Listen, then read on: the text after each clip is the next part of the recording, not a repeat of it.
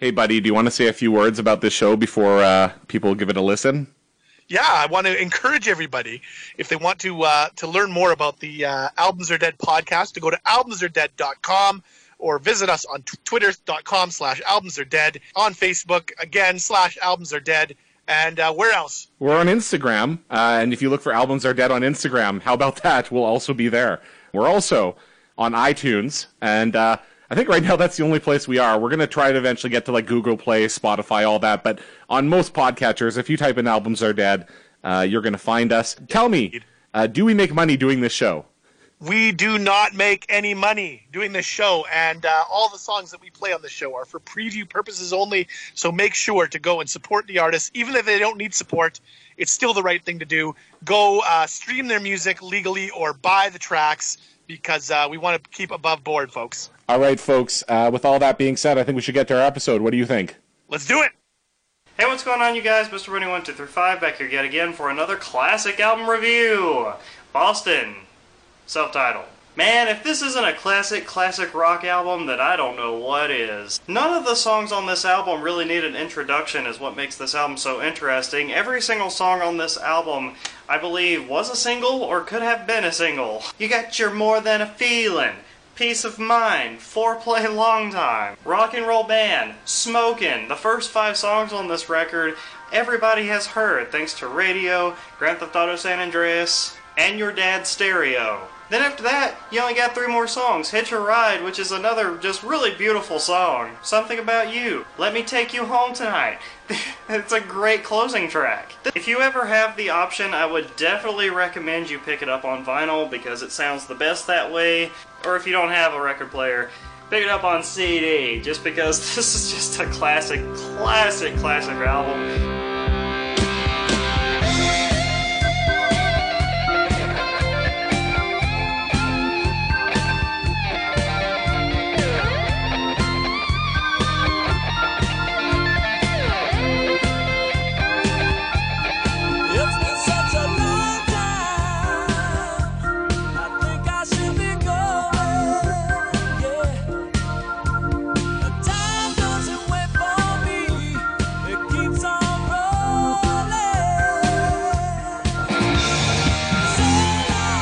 All right, it's Albums Are Dead, everyone. Do we even need to do a review? I know, right? I feel like that covered everything. Well, sounds the best on vinyl. Awesome. We are talking today about some Boston on episode 25 of Albums Are Dead with your pals, me, Slip with 5 Eyes, or Slip. I'm at megamix.com on Twitter. What is up, folks? What is up, everybody? Thank you so much for all the lovely feedback on previous episodes. We actually got a piece of feedback today. It's like, yes, all right. All right. Lou Valcourt, who I worked with in Winnipeg, and who I have already pre-invited to join us someday when we talk about Appetite for Destruction. Ah, yes. Said basically that she learned a lot about John Bovey. Yes. The clip we played for Sunday Night Live last week. We aim to please. Amazing. So this week we are talking about Boston's self-titled album from 1976 called, get this, Boston. Yeah, there you go. And so, yeah, I don't know if you want to go through any housekeeping stuff before we get started, or... Well, I mean, obviously I have some questions. Oh, do you? Yes. My first question is, what made you choose this album? I wanted to do an album, I wanted to cover a band named after your favorite sports town. Oh, Jesus. Terrible. Woo! Sometimes when I'm looking for albums, you know, I want to do some heavy hitters. So yeah. I was just kind of looking at some best-selling albums and hadn't done anything from the 70s for a few weeks, and I was like, this kind of hits on everything that I wanted to do. It's a significant album, a huge seller, and a little bit of a classic rock album that I think a lot of people, know about. But I just wanted to give the record a spin all the way through. So nice. So that's it. No other big reason. What's your experience with Boston? The album, not the city or the sports teams. Really nothing.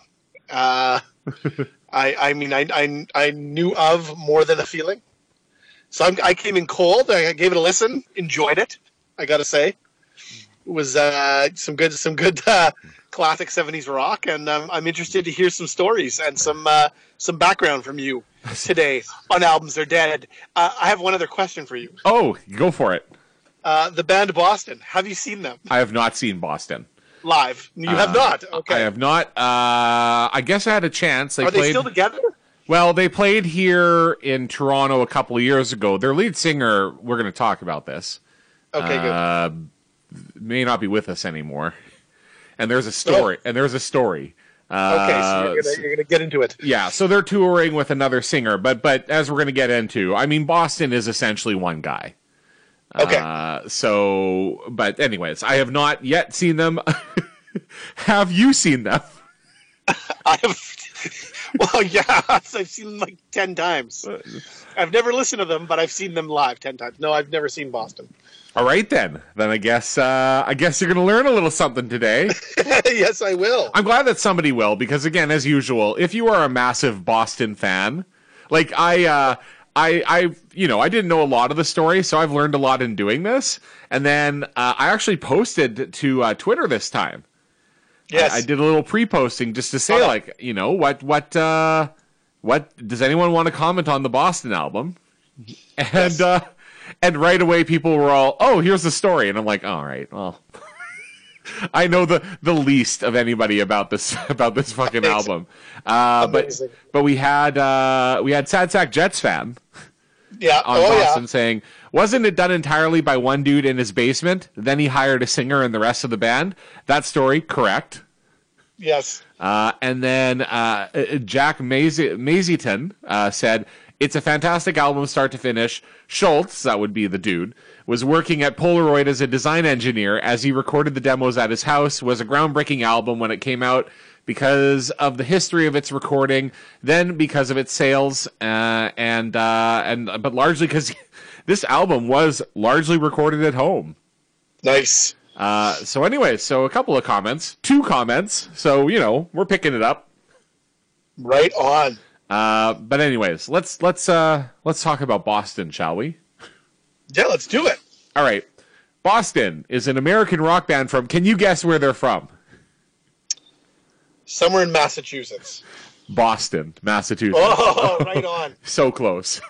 Who had the most notable successes during the 1970s and 1980s, centered around multi-instrumentalist founder and leader Tom Schultz, who played the majority of instruments on the debut album. The band is a staple of classic rock radio playlists.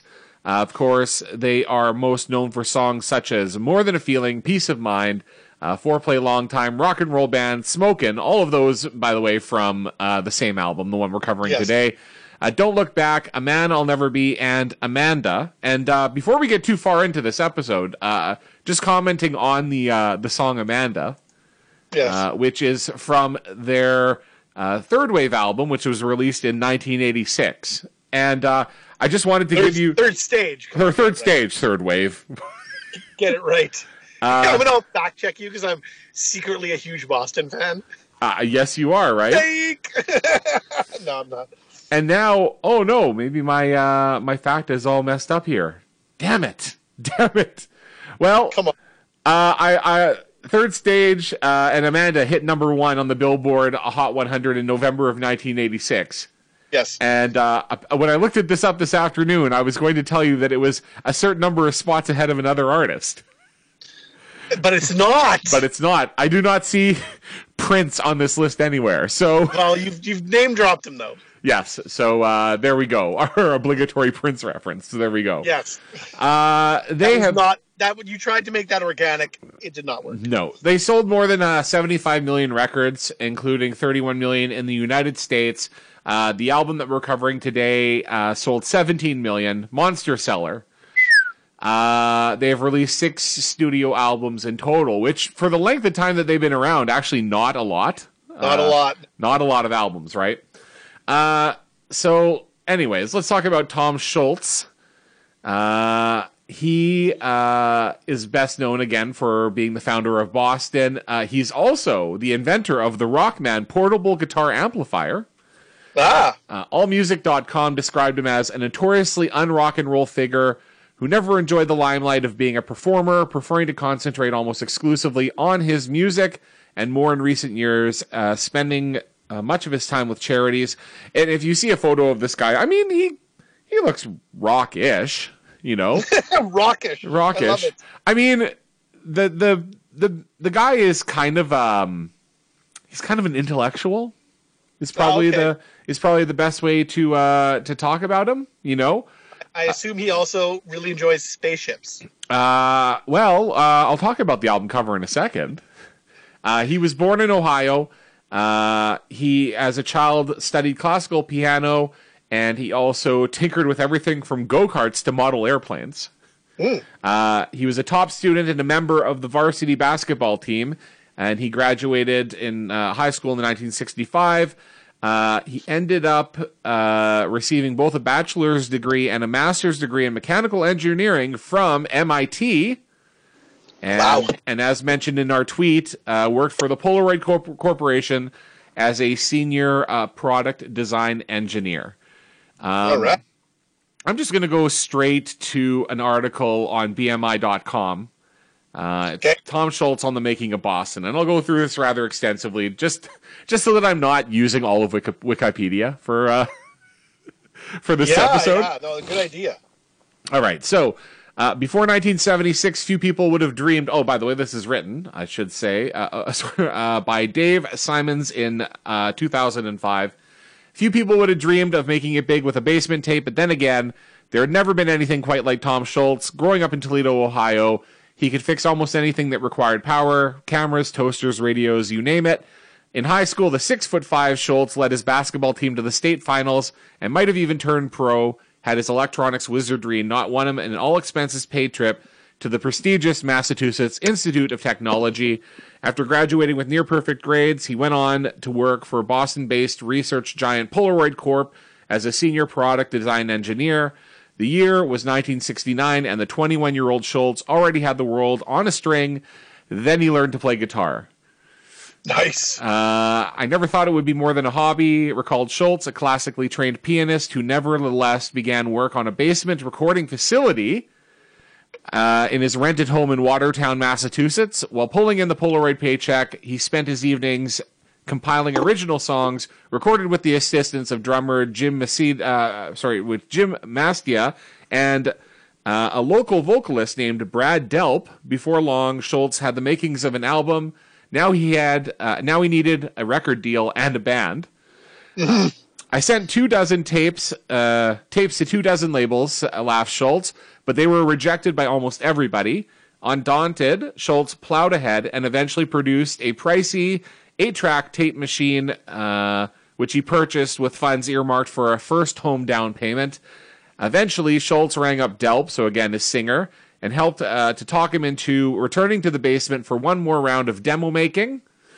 After an initial rejection in mid-1975, Epic Records finally decided to give Schultz and his studio helpers a shot. You'll like this part. Yes. But insisted that Schultz re-record the tracks in Hollywood with an in-house producer. Schultz, however, believed that his basement tapes were suitable for release, and after one listening, Epic's hired producer, John Boylan, agreed. So, they hired a decoy band. Nice. They named the people in the band, and basically, the band did like recording in L.A., while Schultz remained out in Boston putting the tape together in secret. Amazing. So Schultz says, Boylan's plan enabled me to record alone in my basement studio, uninterrupted and unsupervised, something CBS would never have allowed. Even with major label funding now available, Schultz insisted on keeping things cheap.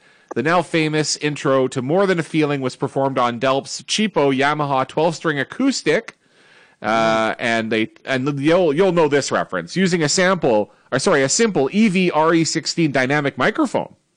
Oh yes, those are quite rudimentary. Yeah, and then the drum tracks were cut using nothing but a handful of Shure SM57s. Oh, wow. Right? Right. Schultz says, and you'll agree with this, why do everything on expensive equipment, which can turn out to be a pain in the butt? My only objective was to have good sound in the end by any means, right? Right. So that's why he would use that equipment. Can I drop in a little factoid for you? Do it. That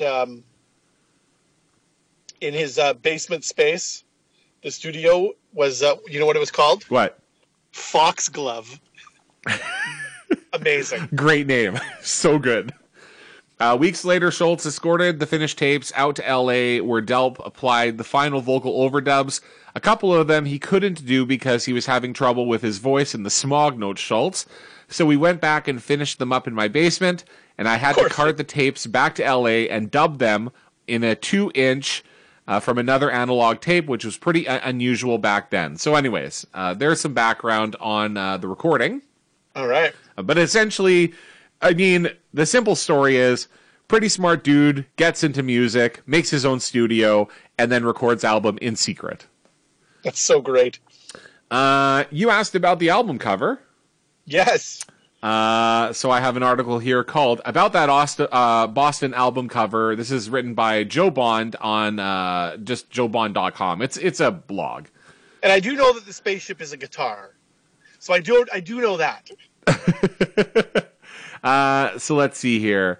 Where do I go? Here we go. So where did that whole Boston space look come from? It's from Paula Scher. Yes, the same person who's won hundreds of design awards. I knew that. Is a partner at Pentagram and educator at the School of Visual Arts. In the world of graphic design, Paula Scher is known for creating unique typography artwork. She designs posters so bold, you want to read it all. They have some examples on the blog that look pretty good. As the art director at CBS Records in 1976, the assignment to create a cover for a new band called Boston eventually fell to her. Lots of versions had been rejected by the band based on puns using lettuce or cream pie with the word Boston attached to the image. Oh, my God. Guitarist Tom Schultz wanted the cover to be tech-like, as he was an MIT grad and producer-engineer at Polaroid. It's cyber. I need it to be future cyberistic.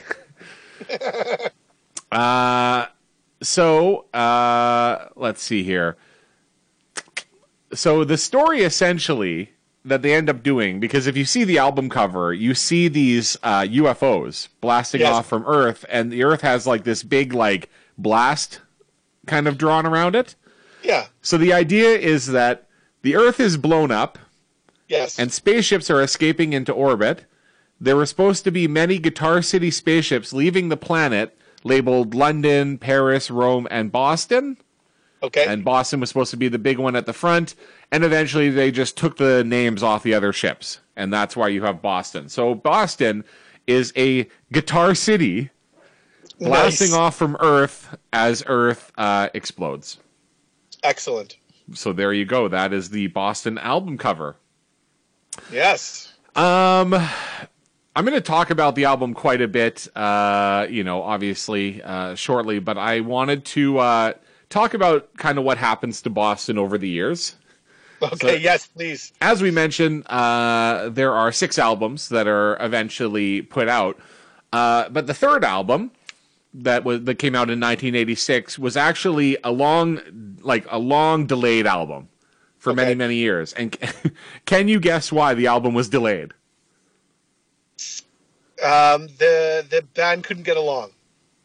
Nope. Guess the second one. Well, they couldn't get along with someone. I don't know. Give it to me. They had problems with the label. There you go. This is from the Los Angeles Times Short Takes from March 25th, 1990. The article is called Leader of Boston Wins Lawsuit. Yes. Tom Schultz, leader of the rock group Boston, did not breach a contract with CBS Records when the group failed to deliver a record album, a federal jury has ruled. Ending a 7-year court battle, the U.S. District Court jury also ruled on Tuesday that CBS Records did not engage in a conspiracy against Schultz when it tried to stop other record companies from signing him. All right. CBS Records sued the entire band in 1983, charging it with failing to deliver the requisite number of albums under a 1976 contract. Charges against other band members were dismissed. The band's first 2 albums, released in the 1970s, Boston and Don't Look Back, went platinum.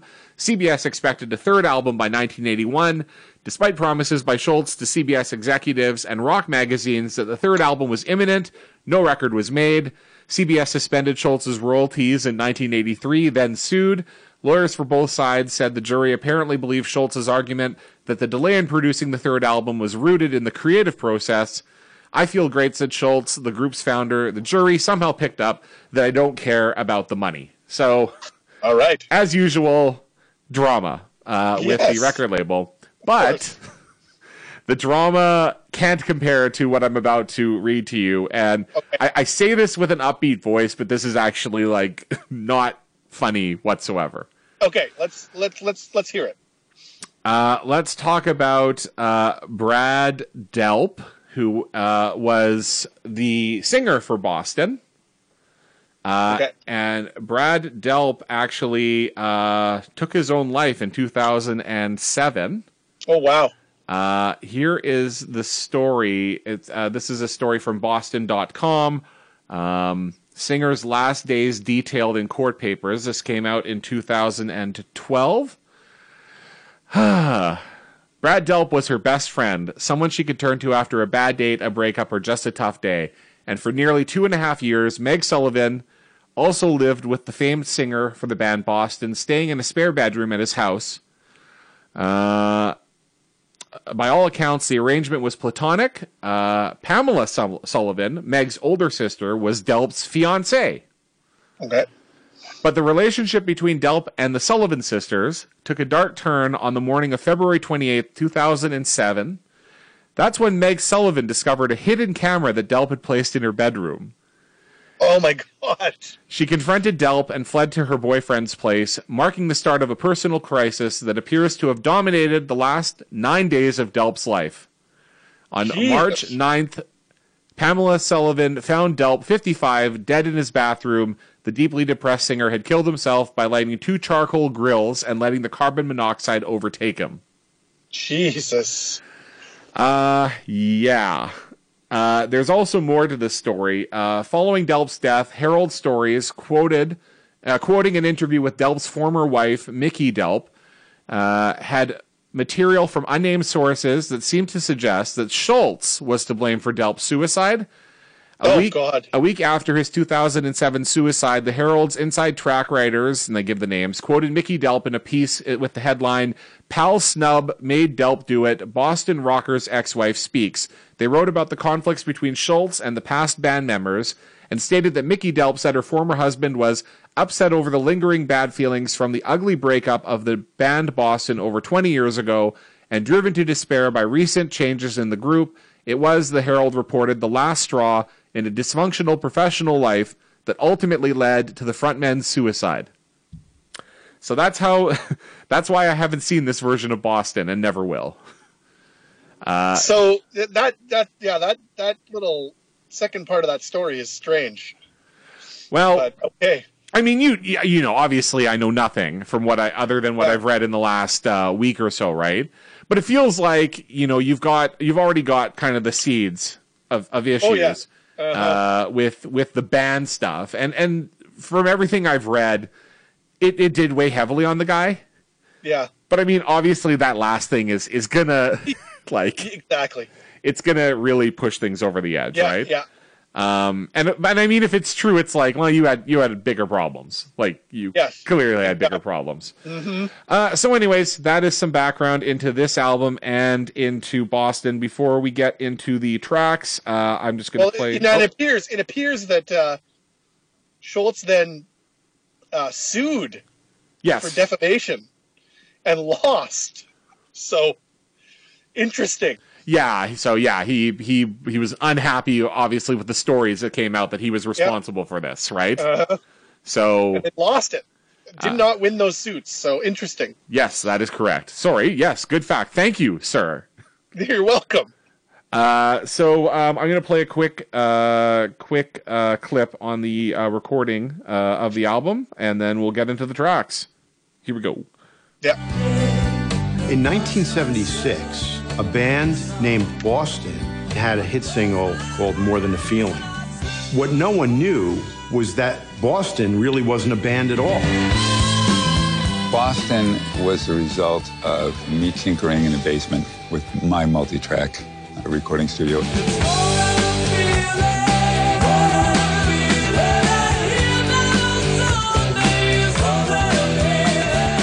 It was a really personal endeavor. I worked in my own space, my own time, put a rhythm guitar part on, and then another one, and then a bass track, and keyboards. Then I called Brad Delp to see if he wanted to sing the vocals, which thankfully he did.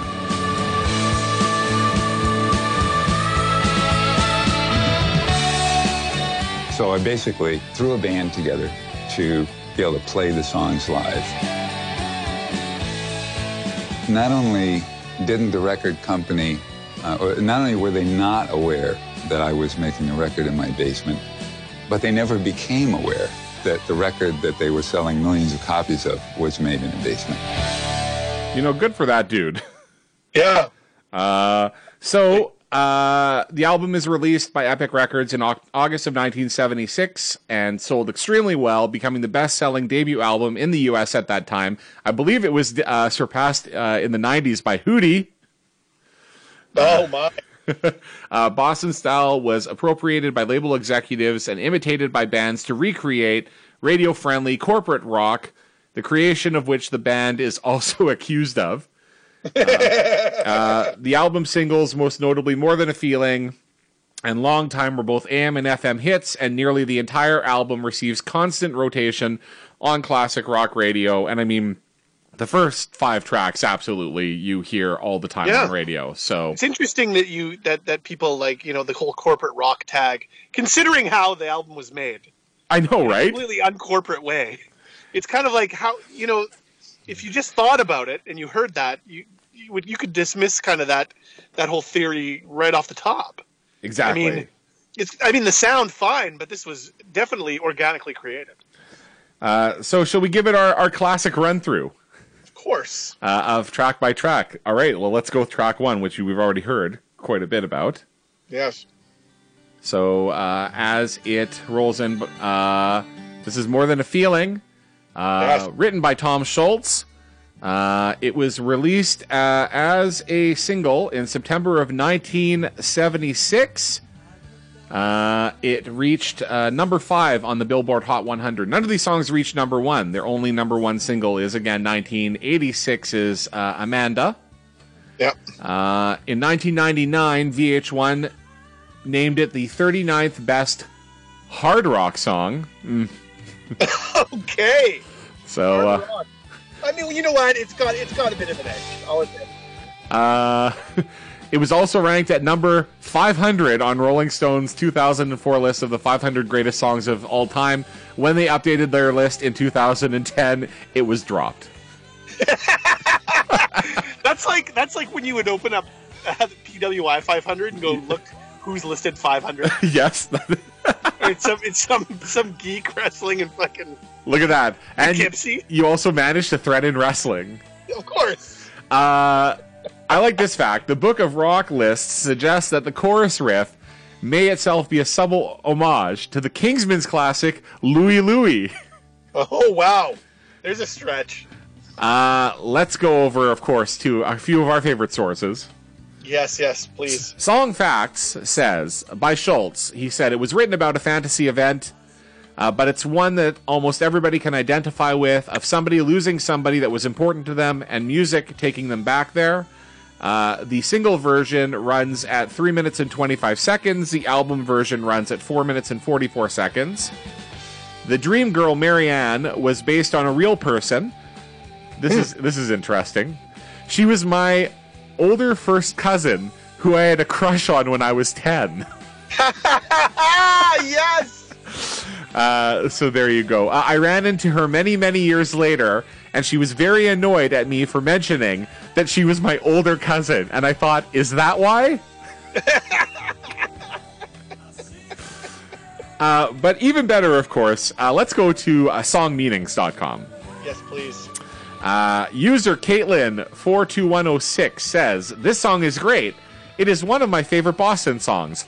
I'm only 14, but yet I love Boston.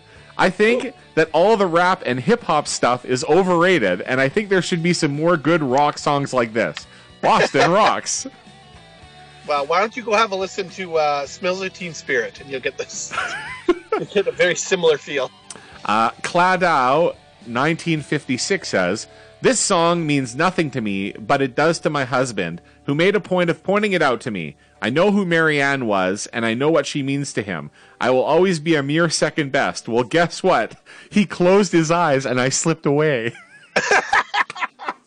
Yes. They quote the song. One more thing I should mention. I was going to read. I have a copy of the vinyl here in my hand right now. Nice. I don't know. I'm assuming this is obviously an original press. I don't know what the pressing is, but it has this long, like on the back, it's got the track listing, like a story, right? And then it's got this long story about like basically how the thing was recorded. But what I've gathered is that Delp takes like a lot of pride in being like, we didn't use synthesizers or any, any bullshit. They're like Rage Against the Machine. Yes. Exactly. Yeah, they want us to know how legitimate they are. Yes. All right. Track 2. Before you go to track 2. Yep. A little known fact. Yeah. About this song.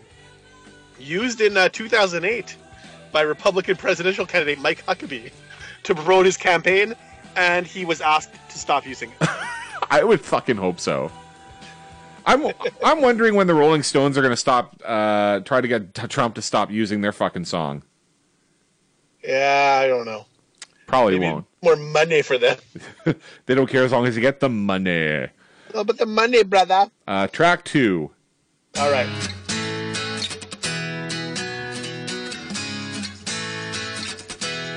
Station D.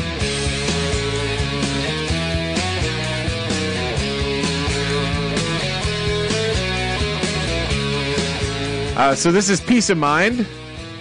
Yes. Again, written by Schultz by himself. It was the final single, number 3 from the album, and peaked at number 38 on the Billboard Hot 100 in 1977. Again, as with some of the other songs on this album, receives substantial radio play and has been described as a rock radio staple. And I would call this my favorite song from this album. That's a good song. There you go.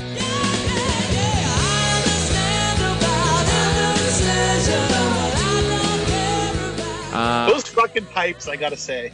Dude could sing, eh? Oh my god. Another one of my favorites also to sing in Rock Band. Oh, I'm sure you could belt that shit out. I try. So from the Wit Guy, the song is about the people Schultz worked with at Polaroid Corporation before getting his recording contract, and about Schultz's lack of interest in climbing the corporate ladder into company management. I don't need the corporation, man. I'm going to play my guitar, dude. Rolling Stone album guide critic Paul Evans called Peace of Mind a satisfying, if similar, follow-up to More Than a Feeling. Scott Tatey of the Beaver County Times described Peace of Mind as one of the songs that helped set the foundation for classic rock radio. Man, Beaver County Times, they're just digging down real deep on the Wit Guy. Over at songfacts.com, Boston founder Tom Schultz wrote this song while he was working as a senior engineer at Polaroid, so we talked about that. As well, let's go to... let's read from songmeanings.com. I want to read the stuff first, and then I'll tell you who said it. Okay. As well as this being excellent, one excellent, classic, and unique hard rock band with a very unique sound, this particular song describes my philosophy of life exactly. My peace of mind is in that I keep my life simple. I try to minimize my debts and other unnecessary complications. I've got, all caps, nothing to prove to anybody. No interest in the rat race, being better than or having more than the next guy, etc. That's all utter nonsense that everybody is conditioned to grow up believing. Fortunately, I have a job I do enjoy. I don't kiss ass. I do what I'm good at and enjoy it. In other words, I just live my life for myself and my loved ones, of course. Great music with excellent and insightful lyrics indeed. That was written by Metalman6969. Yes! And he's got nothing to prove. He's got nothing to prove. This song... You know, people who take the time to type that out absolutely have something to prove. When I listen to this song, like, I love this song, but I don't listen and go like, oh, this speaks to my life. Yeah, but you're all about being corporate. I'm fucking Mr. Suit and Tie. Yep. So I've moved on to the third track, which is actually 2 songs in one. I love these slash titles. We've got Foreplay / Long Time. Written again exclusively by Schultz. And it is their second single. It combines an instrumental introduction, Foreplay. That's right. Yes. To the main song, Long Time, which you heard in the intro and we'll start playing shortly. And it is generally played as one on the radio and listed as one track on the album. Long Time peaked at number 22 on the Billboard Hot 100 the week ending March 5th, 1977. But in Canada, it reached number 9. All right, Canada. I know, right? We're the best. Like, really. Again, more from the Wiki. Foreplay is a progressive instrumental prelude, primarily consisting of rapid triplet arpeggios on a Hammond M3 organ. Right. By the way, contrary to popular belief, the song was not recorded on a B3. No, okay. Just I was wondering that when I was listening.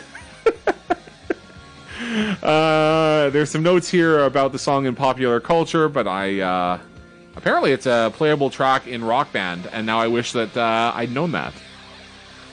But anyway. Oh yeah, that right? Yeah, I know, right?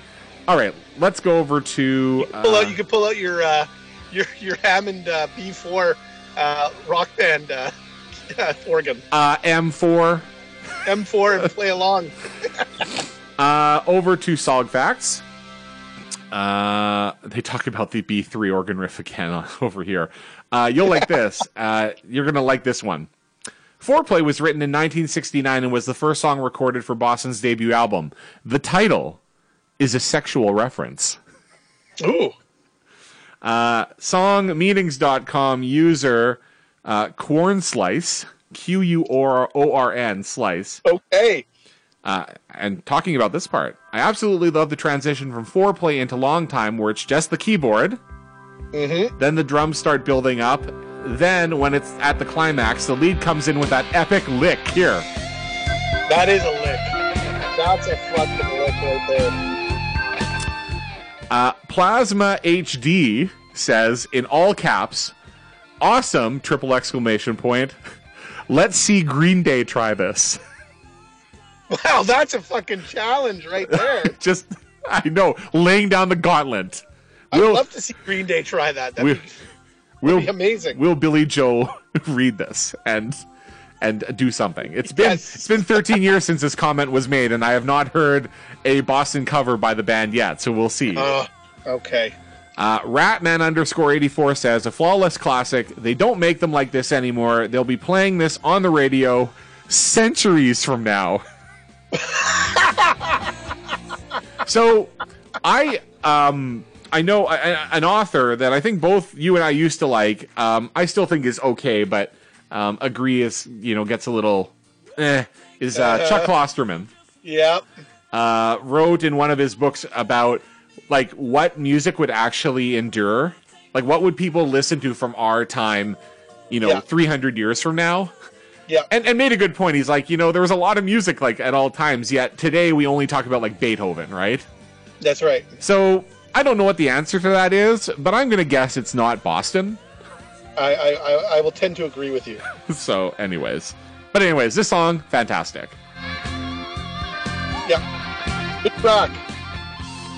And that actually ends side A. It's only 3 tracks. All right. This is a tight album. It's 8 tracks, and we're done, right? So, side A. Let's go to side B, and here's how we start things off.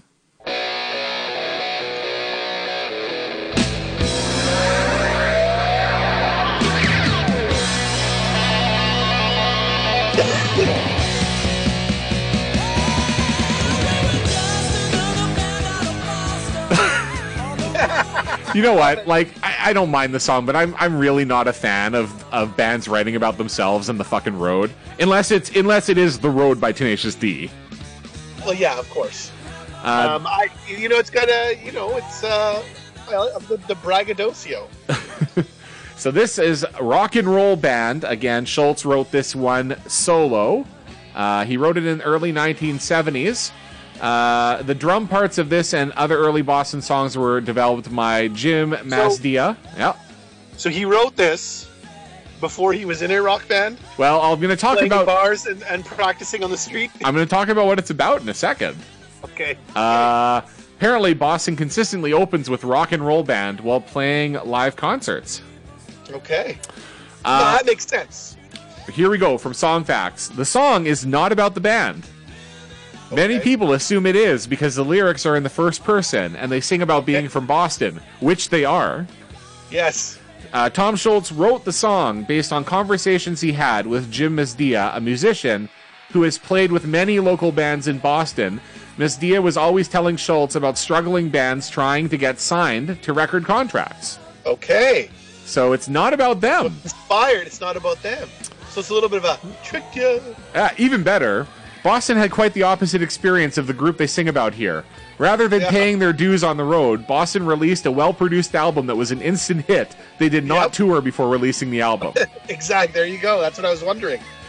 Go to songmeanings.com. Ye-interpreter said, "This is the actual story of how the band got started." Nope. Yes. Yes. There, of course, on song meanings are then many people who are like, actually, well, and you know what, and rightfully so. You're gonna comment, like, at least do, a modicum of research.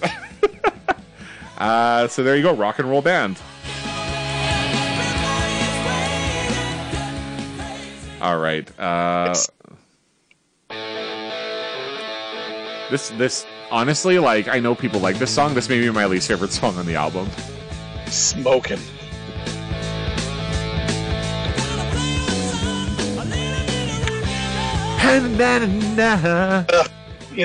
Honestly, it's just fucking hokey. So this is the first song that is a collaborative effort between Tom Schultz and Brad Delp.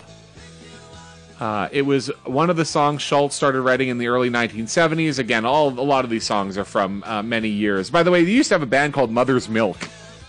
Nice. So there you go. Writing in 1976, Kevin Smith of the Arizona Daily Star, so not Silent Bob, described Smokin' as a radio standard. Music Tap's review of Boston noted that Smokin', as one of the few songs from the album to become an FM radio stable, helping the album sell 17 million copies. I guess that's true, but sure. Scott Tatey of the Beaver County Times describes Smokin', Rock and Roll Band, and Boston's first 4 singles as having helped to set foundation for classic rock radio. So same as before. There you go. Actually, the new Rolling Stone album guide called Smokin' a cleaned up boogie crowd pleaser. Yes. And Schultz described the beginning of the song as being a vaguely ZZ Top-ish boogie. I would agree wholeheartedly with that. Yeah, it's got that feel. What I did see when I was scanning about this, that this song appears on the WWE 2K18 soundtrack. Oh wow! Good. I should get that game. Yeah, you can listen to Smokin' while you create wrestlers. Songmeanings.com says, this song is about having a good time listening to music, but it can be interpreted as being about marijuana with lines like, keep on token. The song also clocks in at 4 minutes and 20 seconds, which is a time associated with smoking pot. Well, there you go. I only took one comment from songfacts.com by Mink Oil. Says, you'll like this, nice song. Nice. Nice. So there you go. That is Smokin'. Any other thoughts on Smokin'? No, the guy that talked about it being about hashish is not wrong. I mean, I just scanned the lyrics, and yeah. It's all about Don Hashish. Don Hashish. Here we go. Speaking of Billy Joe Armstrong, we got Hitchin' a Ride. Just kidding. Quick joke. So Hitch a Ride, written by Tom Schultz by himself. The original title of the song was San Francisco Day. That is basically the only fact that I can get from songfacts.com. Mm-hmm. But I do have a couple of comments on song meanings. Baby Ruth 412 says, I was thinking about Brad Delp's death and I listened to the song again, and then it hit me. It's a foreshadowing of his suicide. Written by the other guy. Written by the other guy. I never thought of it that way before. 40 years earlier. Okay. I never thought of it that way before, but it's uncanny. I love the song, though. It can be a simple desire to escape the mundane world, mundane or the world's injustices. Either way, it's a powerful song. So it's either about getting away from rather, injustice, or a fake story about someone's suicide that wasn't written by him 40 years earlier. And I said 40 years, it was 30 years earlier. 30 years earlier. So yeah. Yes. I would like to say that this song features the greatest lyrics of all time. Mm-hmm. Life is like the coldest winter. People freeze the tears I cry. That sounds like it was written in front and read in front of a dumpster. User Kurt Amuse says, I can't agree more with all of the above, except for the suicide foreshadowings, because Tom Schultz is credited with writing it and not Brad Delp. And he also calls Brad Delp one of the finest rock and roll voices ever. Which, yeah, right. I'll go with that. Yeah, for sure. So there's Hitch a Ride. We are now 2 songs away. Let's go to Something About You, which has no facts. No. I'm looking desperately for anything. Written by Schultz by himself again, from songmeanings.com. User Pete Yorn says, I love Boston. Cruising in Boston. Nothing better to me. And I thought, are you from Winnipeg? Yes. Yankees. Oh. Interesting here. Yankees fan 630, a fan of Boston. Ooh. There's quite a bit here. Says, this is one of those songs that I could see myself dedicating to a girlfriend or wife in the future on her favorite radio station. Being the shy and quiet type, I can relate to Delp's lyrics. It's not... it's Schultz's lyrics. It has a pretty straightforward meaning. The girl, let's call her Amanda, doesn't even have to say anything around, let's call him David. Her mere presence is capable of bringing out the best of David and triggering a feeling he's never felt before deep within his heart. Though David struggles with his emotions, it just goes to show that no matter how much of a ladies' man reputation that's burned it on your shoulders, there will always be that one girl who can bring you to your knees. I now know why there's no current girlfriend or wife. That's just mean. Wow. You should apologize to Yankees fan 630. There we go.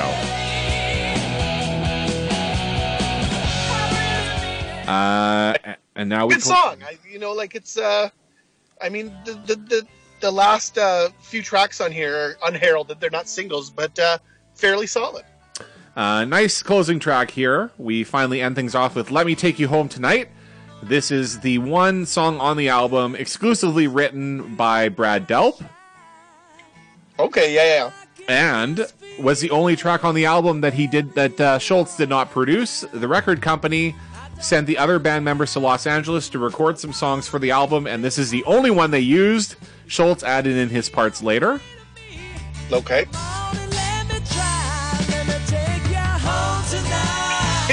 Kind of hear it, you know? Yeah, and this is like big time, like classic rock sound. Oh yeah. User Laws588 on songmeanings.com says, this is the only song written by someone other than ... shit, what's his name ... It was instead written by the singer. And I thought, why would you write your train of thought in trying to remember? I know, it doesn't make any sense. You can just go look it up. Christ. User Floyd Pink says, yes. totally underrated. Personally, it's my favorite Boston tune.